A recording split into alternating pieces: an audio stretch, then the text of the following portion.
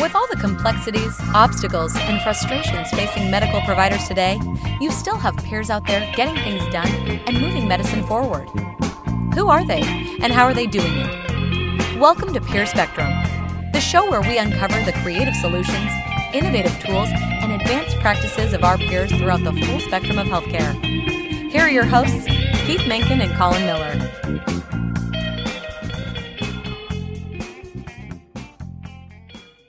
Folks, welcome back to the show. We're glad to have you back. Keith Menken, Colin Miller here. We've got a great episode for you today. We're still in our inaugural podcast, the way we see it. We did one. We're on our second one. We're going to go through a few different focus areas that we want to dive deeply into in successive episodes. So we're going to spend maybe about 10 minutes on each topic. I'm going to ask Keith some questions here. We're going to have a little back and forth. And then hopefully we'll be able to get a little feedback from all of you out there and some questions, and we're going to have some great interviews coming up, too. We have some really fantastic people coming on the show. We're excited to share some of their wisdom with you, get some of the answers you're looking for out of them. Keith, I think maybe a good place to start today, if you agree, is looking at your team, not only the team in your office, but the team in the OR, if you're a specialist, and the people around you, your network. We're going to talk about starting a team, how to create a great team. Keith, you want to start us out here? You've been in practice for many years now. Tell us a little bit about your team that you had recently. Yeah, the team is so important. It always goes back to the concept of the communication being everything that has your name on it. The patients evaluate you not only by you yourself or by what you're wearing or what you look like or what you sound like, but what the people around you look like. So it's extraordinarily important that you know your team, you trust your team, and you communicate with your team. You want to be as honest as possible, and you want to incorporate them as much as possible into the mission. And we'll break that out a little bit. I was lucky enough to always have the same model for team that I had, despite whether I was at the academic practice in the hospital or the big private practice or in my solo practice. And it obviously varies some between what your practice setting is. You have to go with the resources that you have. But it's very important that you have a person working directly with you, a medical assistant or some sort of assistant who really understands how you practice, understands what your personality is, understands the message that you're trying to give the patients. Because nothing is so jarring, I think, for a patient than when they hear something from the doctor or the provider, and then they come out of the room and they ask someone else, and they hear something completely different. And we hear that. I mean, that's sort of a horror story, but I hear that from time to time from other people's practices. They have a nurse who doesn't know, who hasn't worked with them, or they have a physician's assistant who isn't always on the same team, and the doctor will spend all this time laying the basis of an understanding, and then the patient will come out and ask a question, and they'll get a completely different answer. And then the patient is left. It's like an internal second opinion. The patient is left not knowing where they stand from one visit, and that's a patient probably will not come back to your clinic, I'm guessing. Well, it's got to be deeply unsettling too. Well, let's just take a look at your office, okay? If you're going from patient to patient, what's the best way to make sure you're on the same page? Do you actually round with your nurses, with your staff members? Do you kind of have a powwow maybe once in the morning to kind of, hey, this is who we have coming in here, these are our goals here to achieve? Yeah. I mean, how do you maintain that? Because it can be hard when you're in the hustle bustle of running a practice. People are going this way and that. It sure can. You want as much communication as you can. I mean, the ideal situation, which probably doesn't exist anymore because nobody has these resources, is to have an assistant who follows you into the room and actually spends every minute that you spend with the patient. My father, who was a big chief academic orthopedist. He had fellows and he had residents and he had nurse practitioners. So when he went to a room, there was a team in the room and he was clearly the leader, but then everybody in the team and the patient heard the message at once. And so there was a lot of distribution of knowledge. That probably doesn't work, particularly in a private practice setting. If you have the resources, more power to you. I wish I could do that. at the very least, you need to talk with your team every day and several times a day if you can, just moments during the course of a clinic. So you need sort of a startup. You need to sit down with them and say, okay, this is what we're looking at today.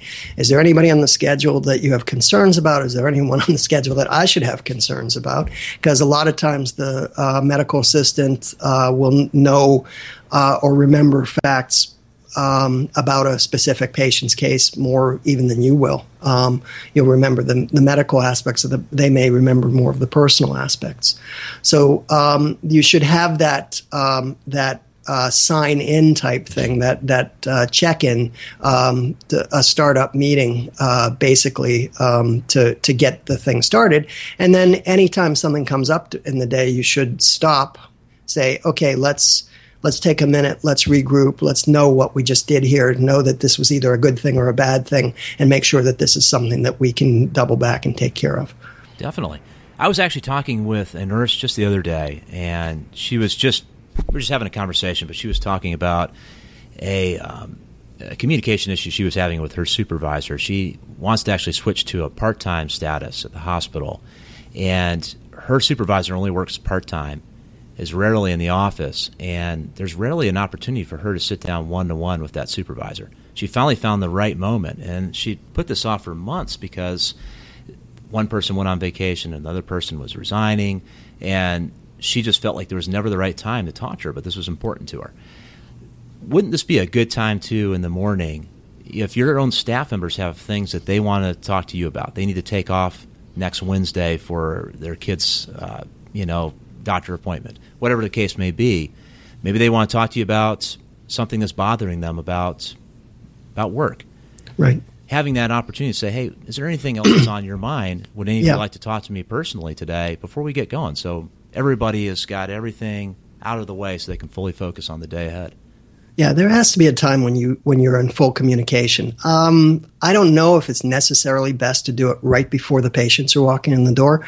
But if there is a way that you can do it on a daily basis, or at least leave the door open so that they know you're receptive to it, I think that's extraordinarily important. I've seen too many colleagues and have heard from too many other providers who think that it's inefficient for them to to be hanging around in the clinic at all. So what they do is they will round at the hospital, or they'll go and do business stuff, or they'll sign charts, and then they'll come in only when the patients are already in the room so that they can hit the ground running. But I don't think you really hit the ground running in that point. I think it's inefficient. I think that you actually end up having to explain more and having to double back and repeat requests much more because nobody has a chance to catch up with you. So it is important to take the time if possible. I go back again to my father because in a lot of ways he was a real role model, and every day he would have breakfast with the resident staff. This was an academic setting, and he would sit down with us, and the idea of the breakfast was to go over unknown cases and for him to grill us. And it was both terrifying and hysterically fun at the same time, although no one would admit it was hysterically fun at the time, but we all loved it. But there were several occasions where there were serious issues. And he never, ever said, oh, no, we can't talk about this now. We have to do this clinical stuff. If there was a serious issue, I remember, I can't remember what, but there was something major happened in the world around us. And he said, I don't feel like talking about this case today. Let's talk about what's going on. Are your kids okay? Are you okay? Is everything all right? I know he did that the day after the September 11th attack. I didn't happen to be working with him at that time, but I know he stopped and took some time and took a deep breath with his residents. And that's so important that you think of the people you're working with as human beings, and you let them know that you think of them as human beings. I couldn't agree more. And that's, the beginning of your relationship with a patient really starts with your staff. I mean, if you don't have a connection there, how are you going to have a connection with anybody else? These are the people you work around every day. Yeah, or worse yet, you have a negative connection. I mean, you can get so undermined by a staff. I've seen that as well. Fortunately, I've not experienced it myself, but I've had colleagues who basically their staff was at war with them. They didn't even realize that. So the staff would tell the patients things that would undermine the physician's message, and the patients would go elsewhere. And you can really be undone by a staff member, just as you can be made by a good staff member. Absolutely. And that starts at the front desk too, right? I mean, it does. When a patient calls into the office and the phone's not answered at all, it just keeps ringing, and a personal conversation's taking place between two staff members. They're right. not greeting people when they come in. Right. That's where it all starts. And how we're still in the practice right now. We're going to move to the hospital here in a moment, but in the practice, how when you're a busy physician, when you've got so many things going on, how do you monitor these things? How do you check to see that your whole team is treating the patients like they should be, including yourself? Absolutely. Part of it is a trust issue. Part of it is the way you set things up. So you have to know that people are working the way you'd like them to work, and that they understand what you're expecting of them. And that comes with communication. It's taking the time when you hire somebody to explain to them what the expectations are, to explain what behavior you expect, explain how you expect them to react to patients, to interact with patients. To answer the phone, all these things that we take for granted. The other thing is to make sure that every single person that is on your staff understands that they are part of a bigger whole, that they're not just people who are sitting at a desk answering phones, but they are people who are the gateway to healthcare. They're the gateway to something that is genuinely going to help people. And get them to take pride in that, get the staff to take pride in their role for that. And I think you'll find that they do that automatically. You can find out by surveys, although to be honest, I think that surveys are a little bit of a mixed bag. We talked about that. People tend to answer according to what they think the doctor's going to say. It's that white coat fear that they see the doctor and they're afraid the doctor's going to take reprisals or leave marbles in their stomach or something like that. I'm just kidding about that. There's definitely a selective bias in surveys, right? Absolutely. You have people who, if they're extremely angry or extremely happy, and they may respond. If they're just satisfied, that's just going to go in the junk pile with everything else. Pretty much, yeah. Well, it's going to be ignored. Or even if they answer, it'll be bland. It won't be particularly helpful. But the same with internet reviews. Everyone says, you have to get online and read the internet reviews on a physician. And I think they're not very helpful, because the only people who will do that are people who are completely ecstatic about the physician, or people who hate the physician and have had a terrible response. And the internet being what it is, it's usually skewed towards the negative. Just because a doctor has bad reviews on the internet does not mean he's a bad doctor. It means that he wasn't able to please everyone, and this person that he displeased decided to take it out on him. So you always have to take any sort of review with a grain of salt. I think if you have the staff and you choose the staff in a way, you can, in the proper way, you can trust their impressions of things. I was very, very lucky in my solo practice in that I had a front desk person who was really good at reading patients. And she would come back to me and she would say, your patient, Mrs. X, is not happy with how things went today. And so, did she say something? He says, no, I could just tell from her body language or something. Or, a lot of times, thank goodness, it was, boy, those people love you. They are so happy with what you told them. They just danced out of here. So you get the review, you get the understanding by reading of the patient involved, but you actually have to take the time to look at the patient, look at the interaction, listen to what the patient is saying and how they're saying. And a lot of physicians may not have the time, or to be honest, maybe even the skills to do that, but you certainly should be able to find staff that do. Well, I know in the past, one other provider I worked with, I don't know what sparked this idea, but I think it was a great one, and it was pretty illuminating for him. But he actually went back to the referring physicians. And at one time, he had one family doctor who was referring about 30% of his patient load to him. And 30% is a huge portion of his practice. Yeah, I'll say. So it was worth it for him to actually go over to that office, talk to the staff there, and say, how are we doing? When you guys call over here, when you fax over a referral, are we responsive? How are you treated by the staff? And he actually talked to that referring physician at that practice and said, hey, what kind of response are you getting back from your patients? I'll take the good, the bad, the ugly, whatever. I just want to know how I'm doing. And what he found is that all these people, they had been going to this family physician for years, as many people do. They felt more comfortable talking to him about their orthopedic problems than they did talking to the orthopedist himself. And this doctor gave him some frank feedback. He said, I've been referring to you patients for years, and, we're friends, we golf together. I will continue to refer my patients to you because I think you do a good job. But I got to tell you, some of them come back, and they're very frustrated about how long they have to wait. Sometimes it's 3 weeks before they can get an appointment. No one explains to them why. There have been numerous times where we send over a referral, there's no response. Nobody follows up. I don't know if it gets lost. I don't know if it gets ignored. But that's happened numerous times, and it just puts a lot of extra workload on my staff.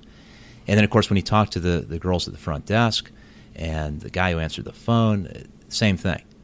Right. So here is a way he could, instead of having to rely on surveys, to rely on phone calls, to snoop around on his own employees, which, as we mentioned, a lot of that's ineffective and it's not really practical. He went back to the source. And these people, once they were comfortable and they felt like he really wanted to listen to their thoughts and opinions, they opened up to him. Right. Gave him so it gave a huge advantage there. And it was worth the time for him because that's 30% of his patient bookings coming through this one office. It's worth spending a little time over there once a month to see how you're doing.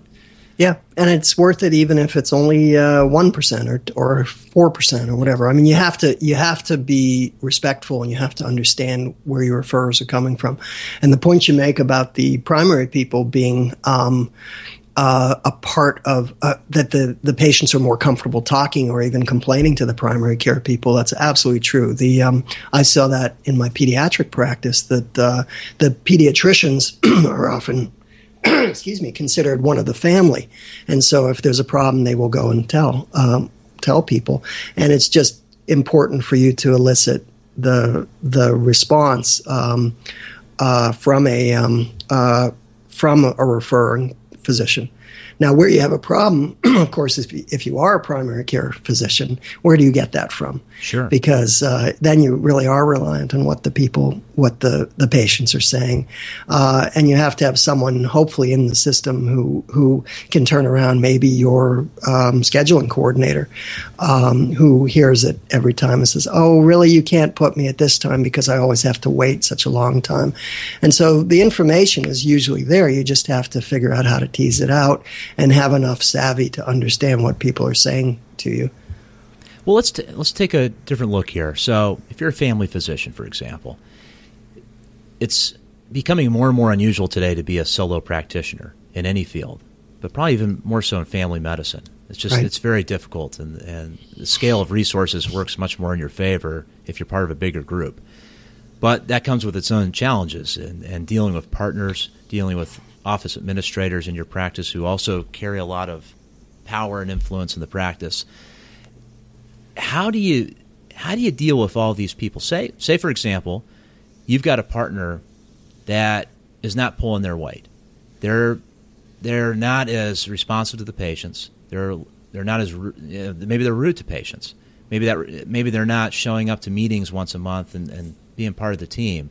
But whatever it is, I mean, how do you, as a new doctor, new provider coming into a practice, if you see things that you don't agree with, how do you deal with that initially, and how should you deal with it? Yeah, I mean, you have to deal with it. There's no question. and citizenship is incredibly important. We see that as we start talking about the hospital, we'll talk more about citizenship, and that's something the hospitals are really using to judge how people fit in, and they're using it for credentialing, to be honest. It's something that we have to face. If you're a jerk, for instance, in the OR, that's being noted, and next time you come up for credentialing, somebody is going to challenge you and say, well, you bring in a lot of patients, but you're really a jerk, and people are having trouble working with you. So you need to be aware of that. Obviously, it's hard if you're a new person in the practice, but it's you have to be strong. And I say this as one of the shyest, most people, one of the people who try to avoid conflict under any circumstance. Do as I say, not as I do necessarily. But you have to remember what you're there for, and you're there to take care of patients. You're not there for your own glory. You're not there for your name on the door. You're not there for some, this is the Keith Mankin Institute of Wonderful Medicine. You're there because on a given day you see X number of patients and you hopefully make them better. If your partner is doing something that is getting in the way of your ability to do that, then it is important for you to talk to that partner and say, what's the buzz? Why are you doing this? Do you mean to undermine me? Do you not realize what you're doing? Is this out and out war? Do I need to leave because we're incompatible? A lot of times, I think what you'll find, if it's a senior partner, they don't even realize they're doing anything. They're not even thinking about your practice at all. And they're just doing something that's so ingrained, and they say, oh, gee, I didn't even realize. I'm sorry. I won't do that. I mean, I don't have to do that. I can make things more comfortable. Ultimately, it's surprising, but it's not surprising. It's surprising how often it actually works, because doctors being what they are.